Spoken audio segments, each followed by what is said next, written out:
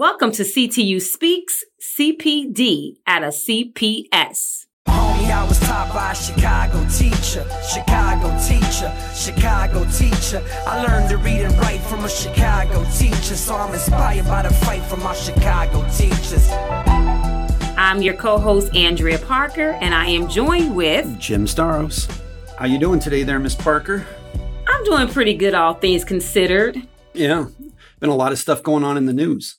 A lot of stuff going on in the news, and I see why people say they don't watch the news. I used to be a critic of people who don't watch the news, despite of how bad it can be. I'm like, how could you not watch the news? I mean, it's information. I don't care how bad it is. You need to be up on it to know what's going on in the world. I agree. Being a government teacher, that's one of the things I always had my students do, but I can see where people just get so frustrated with all the horrible things that are happening in the news with the police and police brutality and everything that's been going on. It's getting super crazy. It is getting super crazy. It's beyond crazy. But what I am liking to see is that people are fed up. They're showing that they're fed up and they are taking action. I'm not necessarily for every action, but I am for peaceful action. I love the protest. I love people who are doing podcasts, including you and me. Mm-hmm. I like that people are getting more involved with their aldermen. They're making speeches. They're just staging sit-ins, and they're just doing a lot of things. So I'm glad that this issue that has been long in the making for centuries of police brutality to people of color, especially African Americans, that people are fed up and they're tired and they are becoming activists. So I do appreciate that aspect. Oh, yeah. I mean, it's obvious that things are ready for a change. We cannot keep going on the status quo the way it is. And, and particularly here in CPS, however you feel in general about the defunding of police, I think at least we can agree that having cops in the schools is not the best use of money or ability to deal with the kids in that way. Not at all. I think there should be definitely more investment in programs, in counselors, psychologists, nurses in our schools. We spend nearly $33 million, in some cases, maybe even more. That's crazy. On police officers stationed in schools where the primary purpose of schooling is to educate. That's right. Not feel like you are a criminal when you walking into the building. I mean, before you even walk into the building, police officers are just standing outside your school. That's right. So what does that say to our students? No, I completely agree. And I know you, Miss Parker, I heard you were at a rally about this down at your alma mater at Hyde Park. I was at Hyde Park Academy yesterday on a Sunday, and I was so impressed with the graduating class of 2020. They put a protest or march on, I should say, because they are also fed up with the influx of police officers at their school. Sometimes they can have 5 or 6. My son graduated from Hyde Park, and he said there were a few fights, of the year, but nothing that warranted police officers there day in and day out.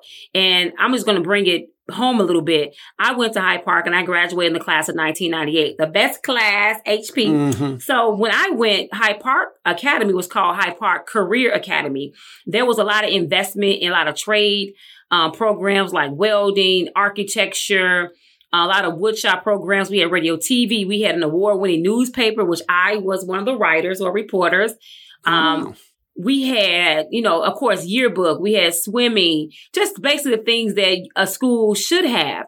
But now, when my son graduated last year in 2019, there was no swimming classes. The pool was empty. There was no water in the pool. No swimming teacher. There was no yearbook teacher. My son graduated in 2019 without a yearbook because the principal said they could not afford a yearbook teacher.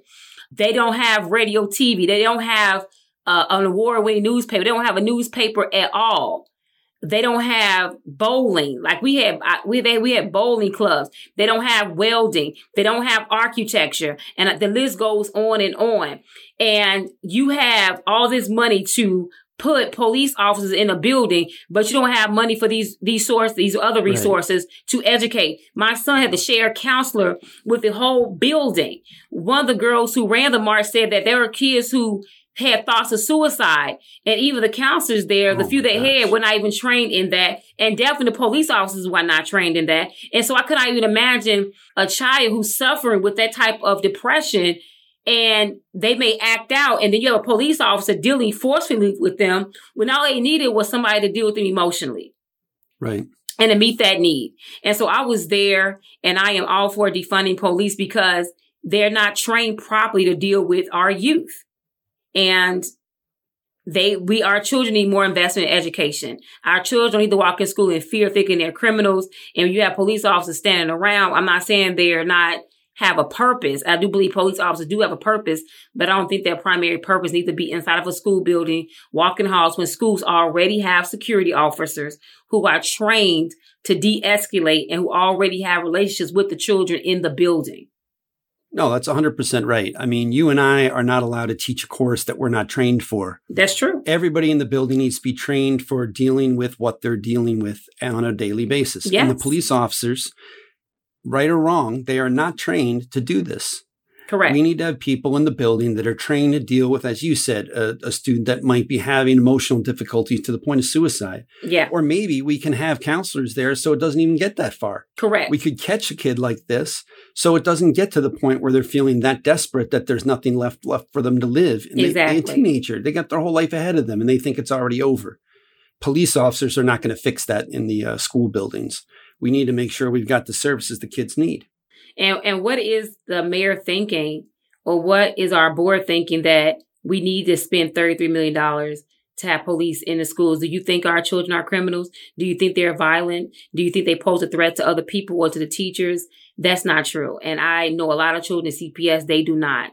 Please reinvest that money in counselors, nurses, psychologists who can prevent things before they escalate to something dangerous. Exactly. And to that end, we've got two wonderful guests. We've got Kent Martin, a science teacher, and Denzel Sanders, a security guard, both at Robert Fulton Elementary, where Miss Andrea Parker works. Yes. Maybe we'll get some inside scoop on what Miss Parker does on a daily basis in school. So just listen. And yes, they're going to just share their thoughts on policing and what policing should and should not look like when it comes to our students. We are here today to talk about a very sensitive topic, and that topic is policing, especially how we police in the Chicago public schools. This is a hidden pandemic, and I'm not just talking about COVID-19. I'm talking about the police brutality, especially those of color and predominantly African-American males. I can go on and on about such names as Freddie Gray, Philando Castile, Sandra Bland, Laquan McDonald, and those who did not hold an imminent threat. This year, there has been a lot others. And we're talking about people like Ahmaud Arbery, Breonna Taylor, George Floyd, and most recently, Rayshard Brooks. So we are joined with two Chicago public school educators who are in the schools, and they have relationships with our students, and they have an idea of what is best for our children, and they're going to share their opinions of policing as it relates to our school, because many people are on this idea of defunding police. We're going to talk about what that means, defunding police, because some people may not totally understand what that means, but we do want to hear from our educators today. So we have two men. They're going to talk about their experiences and what they think is best when it comes to policing and how our students should be treated in reference to police. So I'm going to have my guests introduce themselves. Just tell us your names, where you work, and why you decided to be an educator for the Chicago Public Schools. So I can go ahead and start. First of all, I'd like to thank you guys for having me on, myself and Mr. Sanders. My name is Kent Martin, and I'm a science teacher at Robert Fulton Elementary. I have been with CPS now for 3 years, and I decided to get into education for a number of reasons. One, I recognized that there was a need for males in education, specifically Black males and males of color. And, the field of education is predominantly made up of women, and they do an amazing job, and that's not to take anything away from them. But I just thought it was important for men to be present and represented.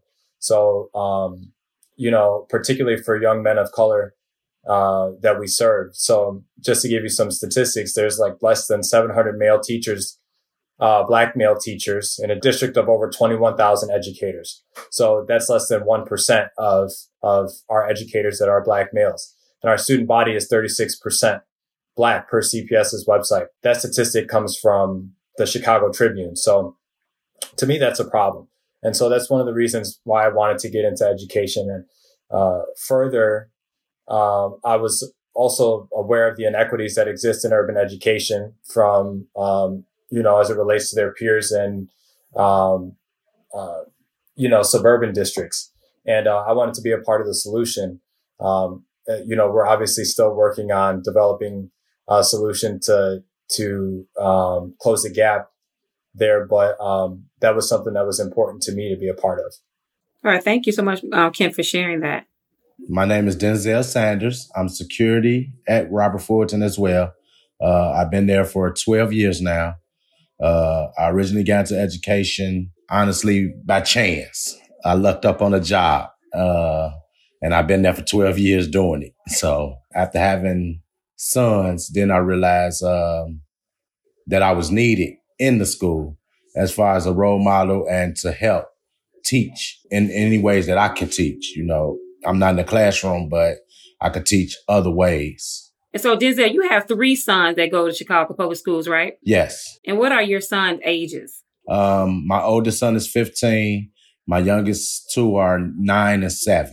Okay, awesome. And so in the light of the federal attacks, again, as I said before, Ahmaud Arbery, Breonna Taylor, really, and George Floyd, which all the marches have been close related to. And then over the weekend, we had another shooting of Rayshard Brooks, who was just sleeping in a Wendy's, and he was arrested and he was shot in the back.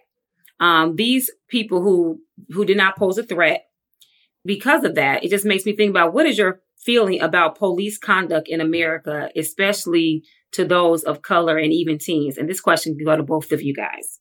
Well, I feel like right now it's harsh.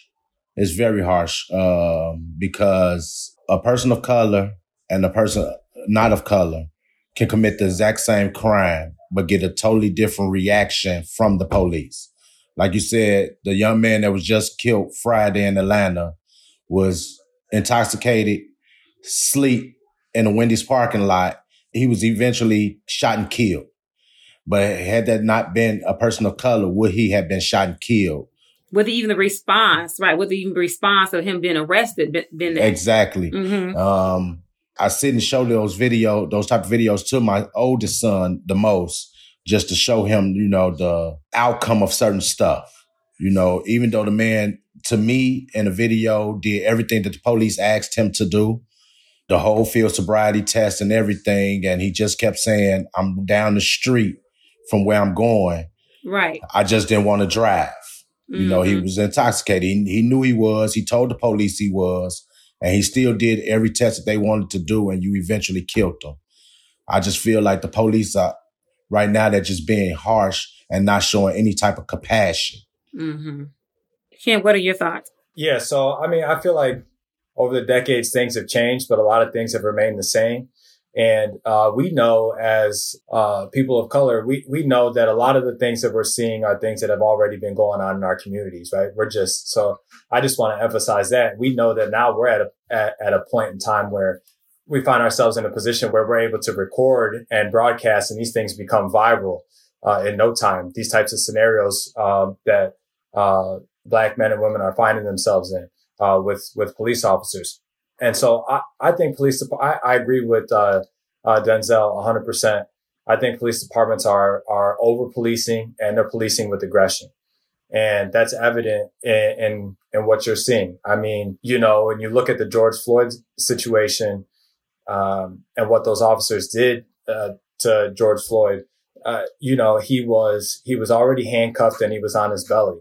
So to have your knee on a man's neck when he's already in a compromised position where he doesn't pose a threat to anyone, seems that's what Denzel's talking about. And that's what I mean when we're talking about being overly aggressive and being overly harsh.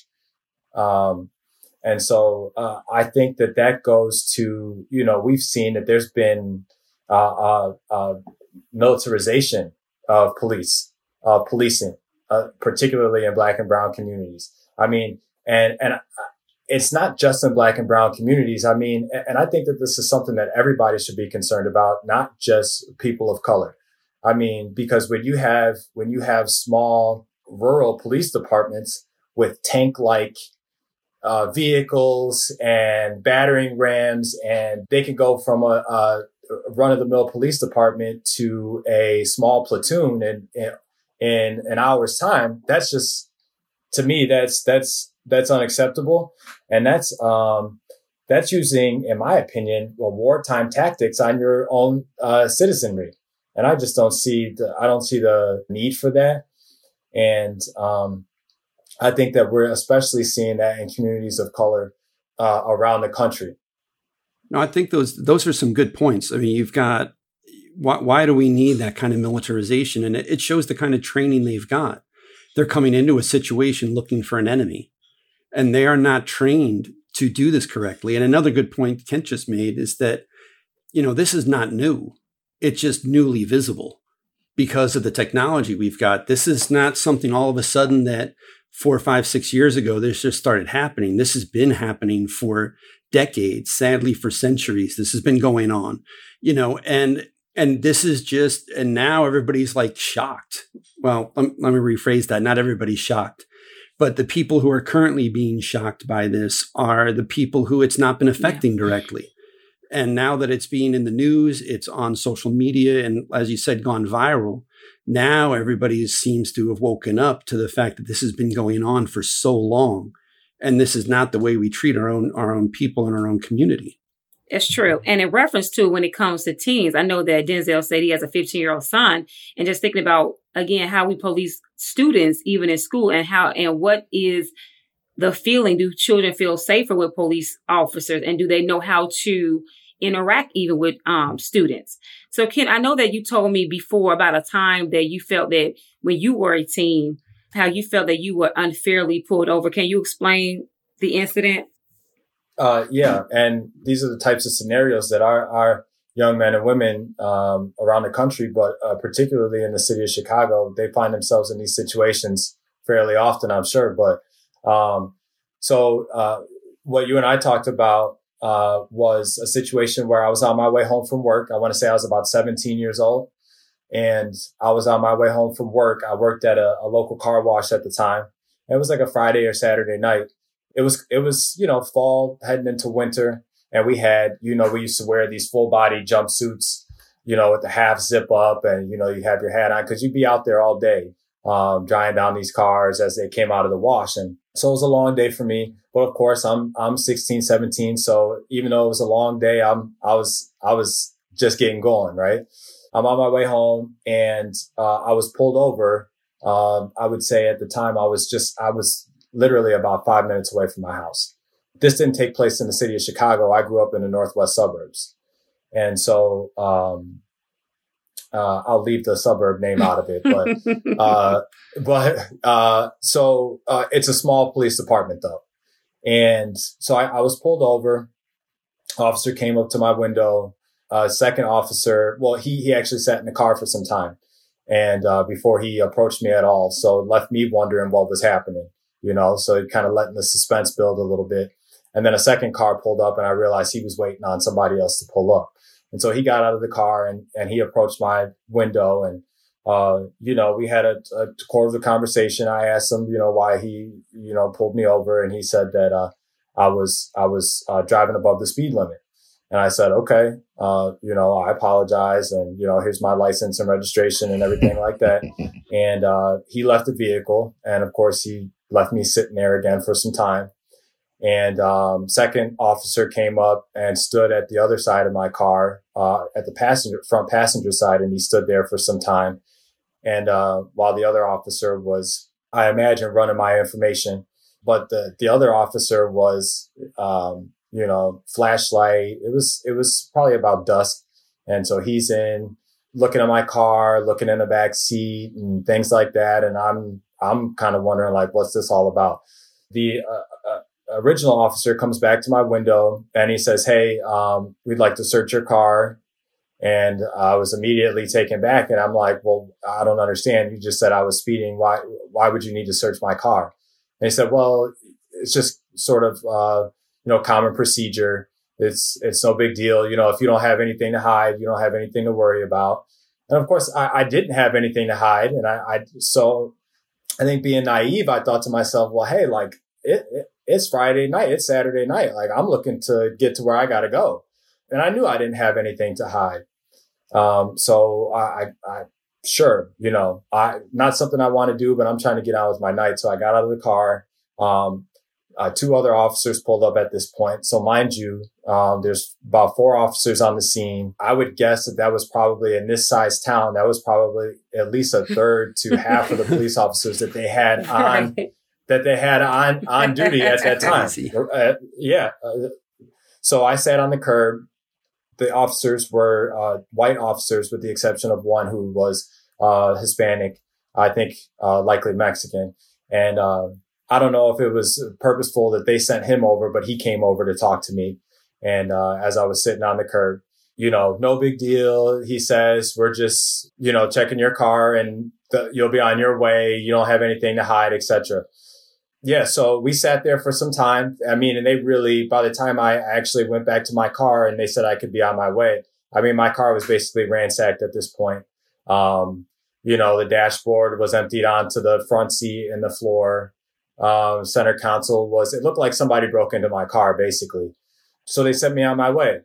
I went home and, my dad was extremely upset. He was upset with me, for one, for letting them search my car and putting my night above, I guess what he felt was, my sort of my pride and dignity at that point. And I understand it now that I look back at it. That's sort of an undignified way to be. As people drive by, those are people in the community with which you live in. People may know your car. People may see you specifically. And here you are on the side of the road while you've got 4 officers that are basically ransacking your car. So he was upset. He was upset with them for the number of officers that they brought about, the fact that they asked to search my vehicle, and without probable cause. There was no reason. I was just on my way home from work. I was minding my business. It's not like I was driving, 25 over the speed limit. I think it was simply maybe about 5 miles or so over the speed limit, typically, which most people wouldn't even get stopped for. I didn't get a ticket. So that shows you that was sort of secondary in their mind, and they sent me on my way. So I think, Andrea, you and I talked about this. In hindsight, I would never have let them do that, because we hear stories all the time. They could have easily, and there's people I'm sure that have found themselves in these situations. They could have planted something in my car. They could have been trying to reach a quota of some kind. I don't know. And those things seem like things that happen in the movies, but I don't want to find out. And I could have very easily have found out on that day. And, thank God I didn't. In hindsight, I definitely made a mistake that I would discourage any of my students from making. And if I had children of my own, I would discourage them from making that as well, and let them understand that you have rights. And that's not something that anybody can just do. That's true. And what's kind of shocking to me also, Ken, is that by them seeing your license, they knew how old you were. They knew that you were not an adult. They knew you did not pose a threat. And it's like they did not show that mercy on you. And being an African-American and Hispanic young male, who would not be intimidated by all these officers at your car. You don't know how to respond. We want to tell our children right. We want them to ask questions and know their rights. But we know that even when you're doing everything right, even when you're asking questions respectfully, it could still end in a dangerous way. So I don't necessarily think you made a bad choice in what you did. Sometimes we got to do what we got to do to survive. But unfortunately, as Denzel stated earlier, you can be a white person, then a person of color, and you can do the exact same thing. You can do the right thing, but the outcome can still be different. And it's unfortunate. And it just shows you that police officers, unfortunately, either they're not trained to deal properly with children, or they are trained properly to deal with children and they choose not to abide or practice that training. And both of those are a scary thought. I'm going to tell you my story really quickly. I have a very embarrassing story. When I was 14 years old and I was just hanging on the block, it was this guy I was dating. He was 16 and 2 police officers just came out of nowhere. They started searching him and his friend. It was him and his friend and I. We just spent on the block. They were 16. I was 14. And they started searching and saying, what they said, what are drugs at? What are drugs at? And it was like, we don't have any drugs on us. And it just went in their pockets. And these are kids. These are 16-year-old. I'm 14 again. And he just, they were going in their pockets. And I was like, what you're doing? And he was like, shut up. This don't got anything to do with you. Sit on the curb. And, again, I'm intimidated just like you were. And so I just do what I'm told. And they're, checking and then they finding drugs. They found, some 20s on them. And I was like, and so I was like, see, they don't have any, I'm just being, smart. Now, like, see, they don't have any drugs on them. Stop searching them. I had a blue snowball that day. And I had just finished a snowball. And so the police got smart with me after my comment. And he said, which one of their genitals are blue? And again, I'm a 14-year-old child. And this is how he talks to me. And so that was that was a second negative experience, the police. And I just cannot believe that this is how you address a child and you are an adult police officer. And so it is hard sometimes for teenagers to trust the police thinking that they have their best interest at heart when they are addressed in that capacity, especially when they're not doing anything wrong. So that's kind of leads to my next question in talking about just police officers in the school. So we know that about a year ago, a 16-year-old girl was dragged down the stairs and being tasered twice. And so what do you all think about just having police officers in our school? Do you think that it creates a culture of calm or not? So, yeah, that's my question.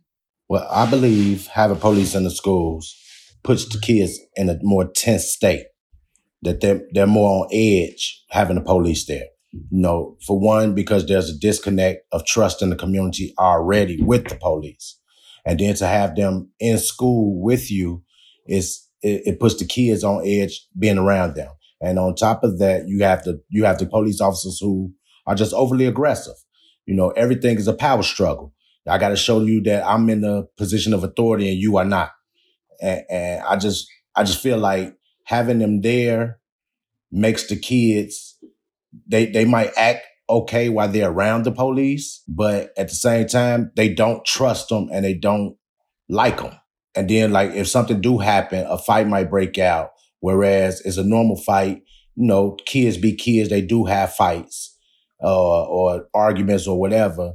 A simple breakup, take it to the principal's office, talk to them, suspend them, whatever the protocol is that could normally happen with the police there. You might have the police there, body slamming or pepper spraying or just overly aggressive with the kids. So I don't agree with them being there. I do like having the presence of them maybe after school because of maybe something that might be going on in the neighborhood or depending on where the school is or something like that. But having them active in the school, deployed in the school all day.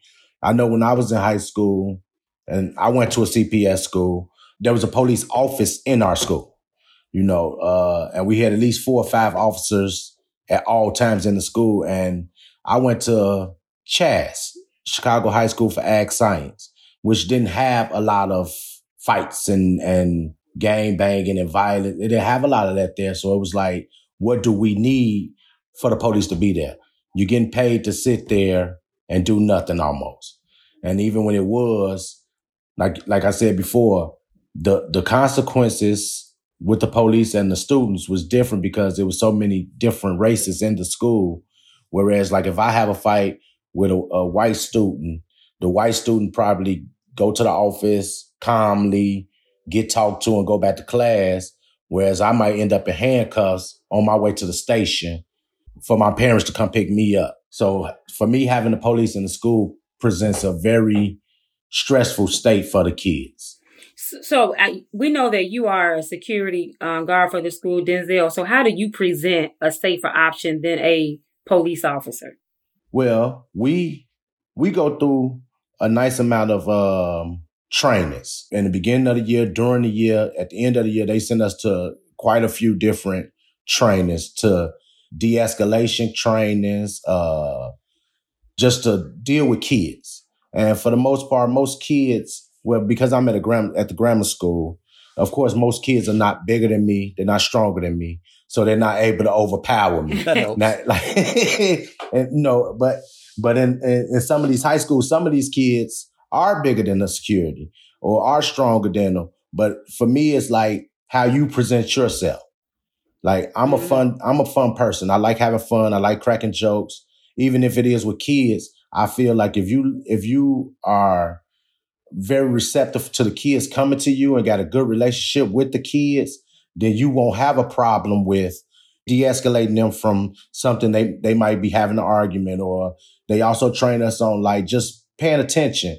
Like if you see a child come in the morning, you know this kid because you see him every day, but this one in particular day, this child has a look on his face like something's wrong. How to pull that child to the side and just talk to him before anything can escalate out of the situation. You know, even if it's as little as they having a small problem at home and you hold them out their first class just to, you know, get them to calm down, talking to them and letting them release, or just listening. A lot of times it's just listening to their problem, because at home they probably don't have anyone to listen to them. They probably just have someone barking at them all the time. So if you're that listening ear for them and they able to get it out, sometimes they feel better and they'll go on about their day without causing problems or anything like that. And sometimes you just gotta empathize with the kids and their situations at home. You know, everybody's not in a very fortunate situation to have two loving parents that take care of them well and not, you know, and sometimes you just got to be that person that they able to come to when they can't go to their mother or their father. So you got to build a relationship with them is what you're saying. You got to build that relationship with them. That's why I think like Ms. Parker with a couple of students that you had, I built a relationship with them, you know, where you was able to call me to come get that kid because that kid was constantly doing something. And I was able to, I'm going to talk to him. I'm going to get him straight. I'm going to calm him down. You going to do this, go to work, you know, and had them look at certain things in a way that you wasn't there to hurt them. You wasn't there to disrespect them. You was there to teach them. And, you know, you can't be all hostile and angry because at home you getting treated a certain way because your mother maybe don't care or she just upset at you all the time. Some of them just need love. And I try to be just that calming voice or that calming person with them without being hostile and always trying to be the authority on them. Right. And this is important because, yeah, right, Mr. Sanders, I'm used to calling Mr. Sanders, but Denzel does not come to the class. If I call him, he's not like coming with a show of force. He's not coming with a billy club and, you know, with his fist trying to hurt, because he's not looking at the students like criminals. He's looking at them like students. And he also, like he said, he's been at the school for 12 years, so he has a relationship with them. And again, he's not detaching himself from the students, but attaching themselves to the students so he can de-escalate, because our children are not criminals. Yes, they have emotional issues. They sometimes have behavioral issues. But again, you can't just look at the what all the time. You got to look at the why. And so that is why de-escalation is important. That's why understanding students are important. And that's why being trained are important. It's sad that Denzel has his training, but I don't think police officers have that same training with our students. No, I mean, that's an excellent point. I mean, police officers, whether you are in favor of defunding or not, they're trained to deal with criminals. And if my training is just to deal with criminals and then you put me in a school full of kids, that doesn't make any sense. You know, that is not what they're trained to do. They're trained to do something entirely different. And, you know, what security guards are trained to do is to de-escalate a situation. They don't have that power struggle. They don't have to prove they're tougher than the next guy or whatever. One of the most effective security guards we had at my school, at King High School, was a guy named Reuben Norris. You may know him. He is not a big guy. He is maybe 5 foot tall. I think I just went to his 84th birthday, and he could stop a giant kid in his tracks because of the relationship he had built with this person. It wasn't about pepper spray or billy clubs or having a tank or gun or any of that. It was about that he knows this person. He probably knew their grandma and their mom and all those people too. So that helps. And when you're in a community for that long and you build those relationships, that's the kind of training we need in a school. It's not what the police are trained to do. They're trained to do some other stuff. What we need are people who are trained to deal with kids in the situations kids find themselves on a regular basis. So last question. CPS spends $33 million a year to put armed police officers in schools. Do you all think that there should be defunding. So that means that we just get rid of police out of the school and we put that money elsewhere. What are your thoughts about that? I do believe that CPS should defund the use of police officers in Chicago public schools for all of the reasons that Denzel just said, and for all of the reasons that Jim just mentioned, and you as well, Ms. Parker. So I do believe that we should defund. They are not in a position where they are trained to deal with these types of situations. Security guards are trained to do more with less. And I think I believe that police officers, they go to what they know, and they've got a tool belt and they know how to use it, whether that's handcuffs, whether that's tasers, etc. Now, that situation that you mentioned about the 16-year-old, I mean, this is a 16-year-old female. I saw the video. I saw the officers. They were fully capable of handling this young woman in another way other than tasing her and dragging her down the stairs. And that's what I mean. That's a situation that I just don't think, security guards would necessarily find themselves in time over time. Well, for one, they're not carrying tasers. So you can scratch that off the list right away. I also find it, and I don't know all the ins and outs of this, but I find it incredible that CPS is actually paying for these police officers' time as two city organizations, knowing that we have the shortages that we have. The fact that as two city organizations, we might be getting paid from different buckets, so to speak, but we're all city employees. You have officers that are working a variety of different beats across the 70 some odd neighborhoods across the city. Are these neighborhoods responsible for paying for the policing of their communities? Or is this something that, I mean, we're talking budget issues now at this point, but I just don't understand how CPS ends up footing the bill for this when essentially, in my mind, being a school, if you're policing a particular community and that school is in your precinct, then that should fall under the budget that pays for that precinct. And again, I don't know all of these. I don't know the ins and outs of this, but it's just something that I find it hard to believe. And so for that reason, knowing that CPS has the budget shortfalls that we do have, and knowing that police officers aren't trained to deal with young men and women who are oftentimes don't know how to deal with their emotions, that's something. There's a lot of adults that don't know how to deal with their emotions. And that's something that takes a long time to get a grasp on, being an adult and knowing how long it took for me to get there. And so, yeah, I definitely agree that defunding the police presence in Chicago public schools would be appropriate. I think to Mr. Sanders' point, there's a time and a place, and there are situations where that would be justified on a regular basis, on a daily basis. Other than maybe at dismissal or arrival, I don't see it being a necessity.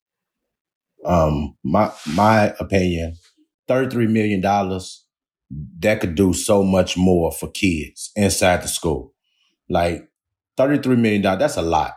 And I know schools need a lot more than to give $33 million to police officers, where they could give it to invest in the kids. Like my youngest two sons, they go to Learn Charter School. Every classroom has a smart board. Every classroom every student has a iPad. Every student, like, they're funding their school for the future of those kids.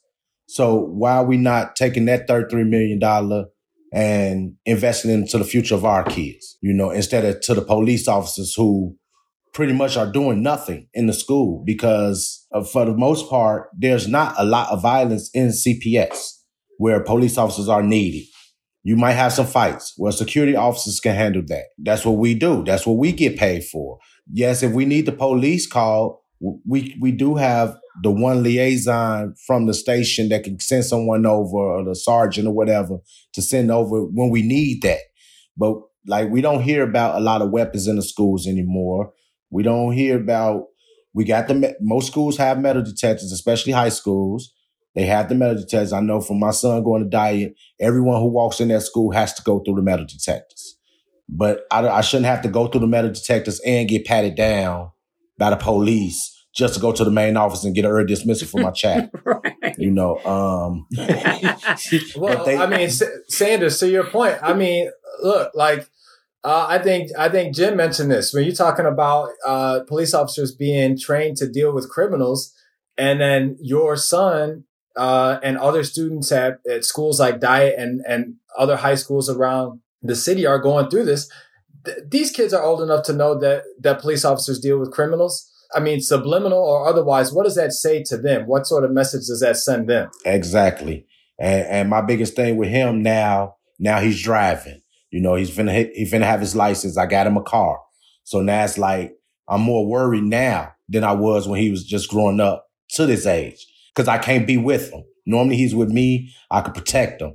But when he leaves this house now by himself and go with his friends or go out to the mall, now I can't protect him. I can't, I can only, it's like what I taught him is all he know. And I got to trust that what I taught him well enough to deal with certain instances. Like I tell him, if the police pull you over, your hand should be on the steering wheel until they come to the car. When they come to the car, they ask for your license stuff, ask them permission, like they your daddy, to get your license and your registration and everything, to give it to him. Like I don't feel like that's something I should have to teach him to do, to deal with a human being. You know, he's a young man. They wouldn't want no one to treat their kids like that. It's like, I got to tell him, don't be scared, but be aware. Yeah. Make sure when you pull off, your seatbelt is on. I told him your license and your insurance should be in your headrest. I want it in your headrest, so it's when they come, you're not in danger of reaching for your glove box and they think you reach for something else. And then you shot. I don't like having that conversation. I know I got to have it 2 more times with my youngest 2 kids, but it's like, it's very stressful and scary just for my son to go out and have fun. Right. When, just as a difference here, like I remember when I first learned to drive, all I wanted for my 16th birthday was my driver's license. I grew up in the suburbs. And my dad had a conversation with me about if I got pulled over by the cops, but it's very different. It's come from a different community. My dad said, if you ever get pulled over by the cops, I'm going to beat your ass and you're never driving the car again. Right? That's what he told me. And my dad, a pretty big guy. So, you know, you don't want to play with that, but it's just a whole different expectation of what my interaction would be. It's the assumption that if I got pulled over, I must be playing around, that they're not pulling you over unless you did something stupid. So stop doing stupid stuff, you know, and it's just so totally different. And that expectation and that relationship that's built within the community. And then, you know, and however you feel about that part, these people should not be in the schools. They should not be handling the school. They can't even handle the traffic ticket half the damn time. They should not be trying to handle like a kid who's got some emotional problem today because the girl he liked looked at another dude. Like that should not be policed. You know, that's why we need counselors and psychologists. And this $33 million, that could pay to put an extra psychologist and counselor in every single high school here in Chicago. And I guarantee you, they are not going to be tasing anybody. Right. I was just at a protest yesterday at Hyde Park, which is my alma mater and my son. And the graduating class just put on a march about defunding police because they were saying the same thing that you just said, is that they could use those funds to hire more counselors, psychologists, and even have programs at the school. It's sad that in some schools, you have more police officers, like Denzel's son said, 2 or 3 a day, where you don't even have a counselor there every day or a nurse there every single day. They have to go to different schools, and that's not fair. Or just putting more programs in the schools, like more sports programs, more music programs, more trade programs. Those things that I had when I was in school that is not at Hyde Park now. And so if you had more of these things, you had kids more involved and they had a better sense of belonging and you met their needs, they would not need a police officer. One girl there was talking about how she had a friend who had thoughts of suicide and she was trying to go get help and nobody was there to help her. How you have a school when you have students with all these emotional needs and there's nobody there to assist you, but yet you got 3 or 4 cops. And I would hate for a cop to deal with somebody who is suicidal because they don't know how to deal with that person emotionally. Right. And I mean, you know, to be fair, that's not in their job description, right? So that's not what they're trained to do. I think another thing too is a lot of our students come from communities where they're already being surveilled, right? So on the corner, on the street lights, they got cameras. You go to school, there's cameras. There's police officers in the school. There's police officers when you get there. There's police officers while you're in there. There's police officers when you leave.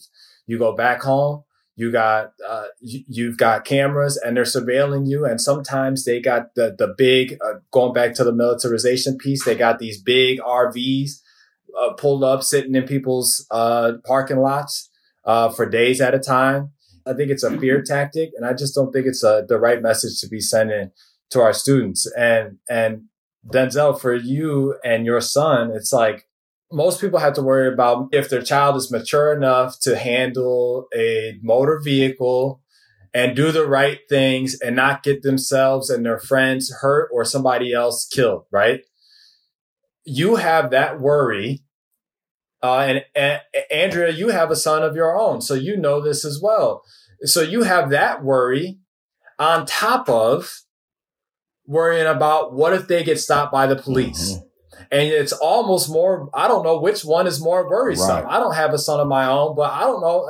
And maybe y'all can speak to that. I don't know which one of those things is more worrisome. And it's not even if they get pulled over by the cops, it's when, because they're going to get pulled over.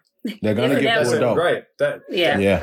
That's a good point. Yeah. It's a great point. Right. And to your point, that's like one of the reasons why, like when I went to go get him a car, it was certain cars he was just in love with. Well, no, you can't have that car. Like I bought a Malibu, Miss Park, just like yours. And man got it got tint all around, dark tint. He wants that car so bad. But I had to tell him, like, you can't have it unless I pull all the tint off of it. And it's like, right. But I like the tint. Well, but I don't want you to be profiled because of the tint. You know, the first thing somebody gonna say is what you had behind the tint. Exactly. The reason why you got all this tint. And like his mom, like, no, we're gonna get him this car. Is no tint. They can see straight through it. It don't look like a gangbanger car or a street person cop. And like you said, Mr. Martin, like, as far as which one is more worrisome, honestly, it's just I want my son to come home every night. That's all I can think about is like, when you leave out this door, I just need you to walk back through this door.